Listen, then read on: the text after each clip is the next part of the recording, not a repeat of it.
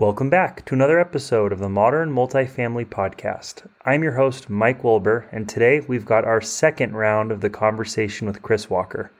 To me, Chris Walker is one of the strongest voices in B2B marketing.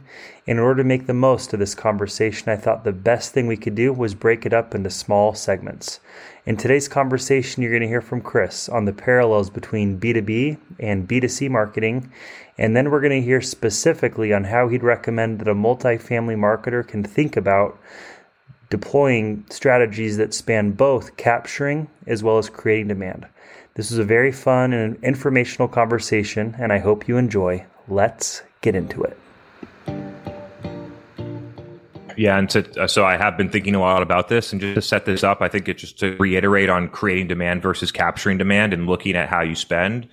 So when the key difference in B2C multifamily marketing is that in order for you to have a shot of getting that person to rent your apartment is if they are in the market to move, right? And so there's a huge level of in-market that plays into how people market here, where they only want to market to people that have demonstrated intent to move. The challenge with doing that is that by the time they've decided that they want to move, often you're too late. They've already decided what neighborhood they want to live in. They've already decided what building they want to live in. They've already decided they've already had a lot of these dynamics before they search in Google. And so the key, and then when you get into creating demand, is that how do you get a buyer before they want to buy to say, when I move, I'm going to move here? That's what you want, so that you don't even, once they get into market, you don't even have to fight over that with the other 1,000 apartments that are wasting so much money on Google for the lead. And you don't have to worry about any of that stuff because they just come in and they get a tour and they buy because they've decided already that these are the types of people, this is the right neighborhood, these are the things.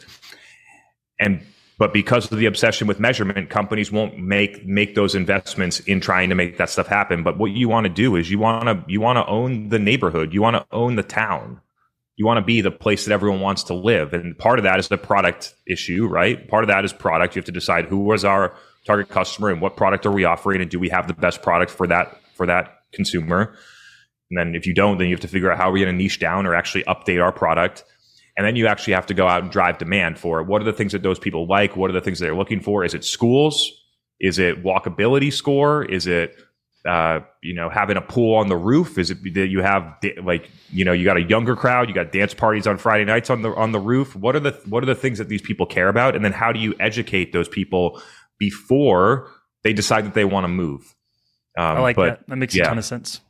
Yeah, and we're also seeing this massive trend, and a lot of it was skyrocketed during COVID, where we saw a lot of people choose to rent. So renters by choice has now become this whole new category where people are selling a home and realizing that they can go move wherever they want to and use that as a lever to go work remotely and experience lifestyles. And most recently, Chris, you may have heard, if you follow A16Z, they just made their biggest single size VC check ever into a multifamily investment called Flow.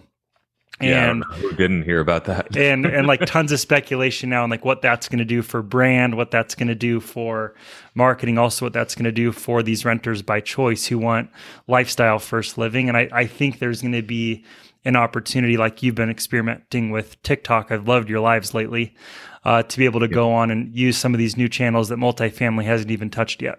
Yeah, I mean, when you leave behind, and leave behind probably isn't the right way to say it. When you start to rebalance how you focus your energy and your budget, right? So the one thing that I like to look at for companies in multifamily, this would be a great example, B2C, is how is our money and our effort being divided between capturing demand and creating demand? In B2B, it's 95% capturing demand. I expect that it's no different in multifamily. You got the intern that's doing Instagram marketing and getting 15 likes on a post, and that's about all that you're doing to quote unquote create demand. Everything else is transactional, leading to a sales conversation, or the actual leasing agent expenses to doing that stuff, pay per lead, things like that.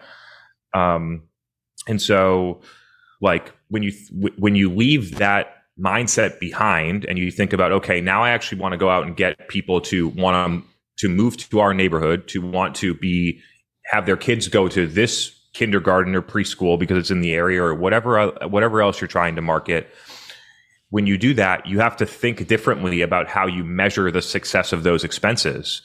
If you and why companies never escape this is because they go and change the strategy and they still measure it on a cost per lead or a pay per lead type of basis. And if you are going to measure something on pay per lead, then go run lead gen. That's what it's made for, right? But the challenge in multifamily, in my opinion, the same thing that goes in B2B, all the same things exist, is that how many people do you rent for how many leads that you get?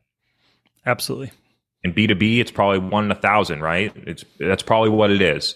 And I don't know what it is in B2C. It's probably less than 1 in it's probably more than 1 in 100. Oh, yeah, even better. Yeah. It probably is close to the same if you think about all the trash that the leasing agent doesn't even follow up with, right?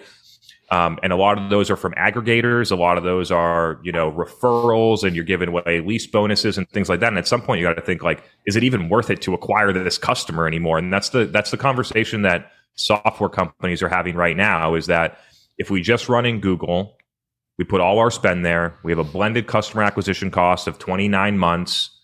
Like, is our retention going to keep up with that? And it just sort of like, it makes you rethink all this stuff. It's not just about occupancy. And I mean, occupancy matters, but the cost to actually get a customer and different things like that matter as well.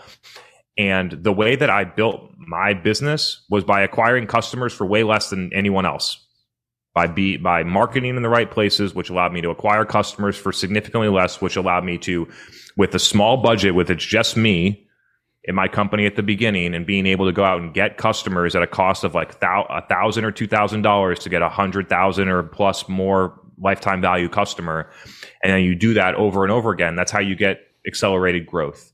It's hard to do that when it's costing you, $25,000 to get a renter that's going to pay you $26,000.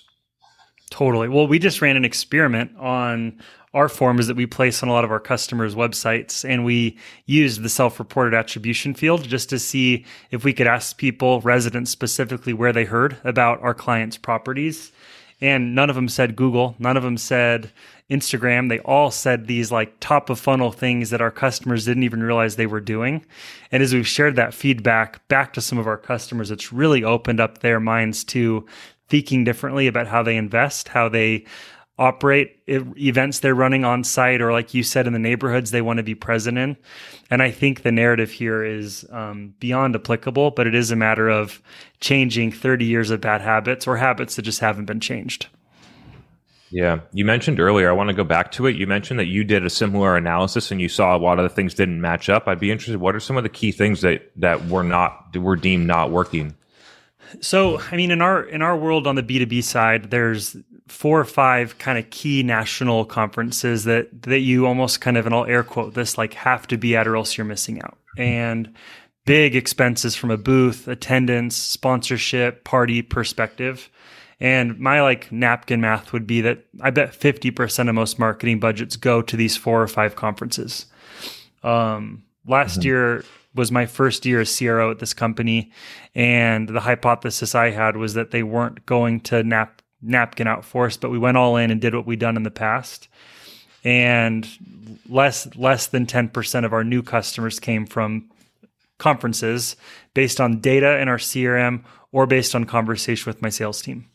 75% have come from events we've run on our own, where it's been us putting together some sort of an experience, having some sort of a regional draw for regional operators tied to content or some sort of an experience, and then using that as an opportunity to meet people that then eventually, when they're ready to buy, are raising their hand and saying, hey, let's talk to Rent Dynamics. Mm-hmm. But I mean, to answer your question, it was really hard to look at that data. We spent tons of money and got next to nothing within about a year window.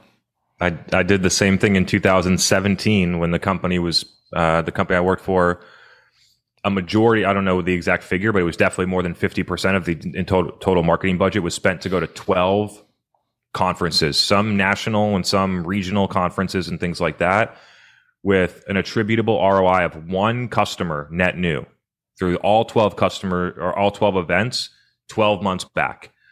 And so the company sees, oh, we're having dinner with a current customer. We did an expansion or different things like that. And you can do all that stuff at a conference without having a booth, right? Mm-hmm. And so I really like, if you scrutinize conferences and events against net new customers, which is the only reason that you should have a booth at a conference is to get new customers, then it doesn't pan out for almost any company. So that's an interesting finding, validates what I see as well. Well, and it doesn't feel good, but I mean, at the end of the day, the 10% of customers that we got weren't even attributed to the booth. They were our reps reaching out to people that were on the 10,000 person attendee list and then getting a dinner, a happy hour. So to your point, like, I think there's a room to go really opposite and really stand out next year for us, but also for a lot of the folks in our space that are certainly thinking differently as costs have gone up and I'd say results have gone down over the years. Yeah, and I've been recommending this for years, is that ditch the booth and then go to the conference, set up the meetings that you would set up, meet with current customers to expand, execute market research, create content with thought leaders, go to the sessions and see what are my customers listening to. There's so much value to be had at a conference. It's just no longer in the booth. I mean, I did a podcast episode live at one of the conferences, and oddly enough, that's one of our attributed customers is someone I met cold, had him on the podcast, and 6 months later, they're a customer. So, and that was an experience that I think, got us kind of on their radar. I'm curious, Chris, like, where do you go to learn? Like you're someone who's like leading the narrative on social. Your podcast has kind of gone through these different waves. You're doing TikTok lives now and giving back even more advice to the market. Are you a podcast guy? Are you a book guy? Are you just listening to customers and learning on your own? Like, how do you codify your expertise? At this point, it's and it has been this way for as long as I can remember. There was a time in my career between 2012 and 2018 where I did a lot of learning and had several key mentors that helped me on things like being able to go out and execute customer research in a non-biased way, being able to then translate that to what does the customer need and how we're going to position our product or drive new product development, to how we're going to go out and figure out these customers and actually drive demand with a strategy at top accounts. So I sort of like had mentors that taught me a lot of those things. And then once you have the foundation of like the 4 Ps of marketing, how to do customer research, like the core foundational elements, after that, it's all execution. After the framework has been set, what are we trying to do? We have to create demand. We have to capture demand. We have to understand customers. We have to position in the right way. The frame has been set. Then it's just about where do we actually go out and do that?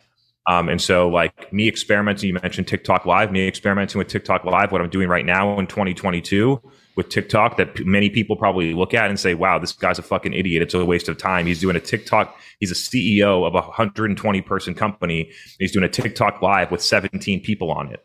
This guy's out of his mind. What they don't realize is that the same thing I did in 2019 on LinkedIn is the exact same thing that I'm doing on TikTok right now. I posted on LinkedIn for more than 6 months, had minimal traction, got, probably on average somewhere between 7 and 20 engagements per post, had nothing wild happening there. And then all of a sudden LinkedIn now has fundamentally changed our business. And like you mentioned, I'm one of the most prolific people that drive thoughts into the market about B2B revenue and marketing today. And that was just allowing the channel to have time to happen. So what am I experimenting with right now? We experiment with TikTok. We're spending a lot of time trying to think about our live event or virtual event strategy, something that we're working on a lot. We've been experimenting a lot with YouTube. We do YouTube lives and things like that. And that experiment has been underwhelming, to say the least. We've been spending a lot of time there and haven't gotten a lot out of it. And so those are some of the things that I'm working on right now. And that's like what our business is doing, right?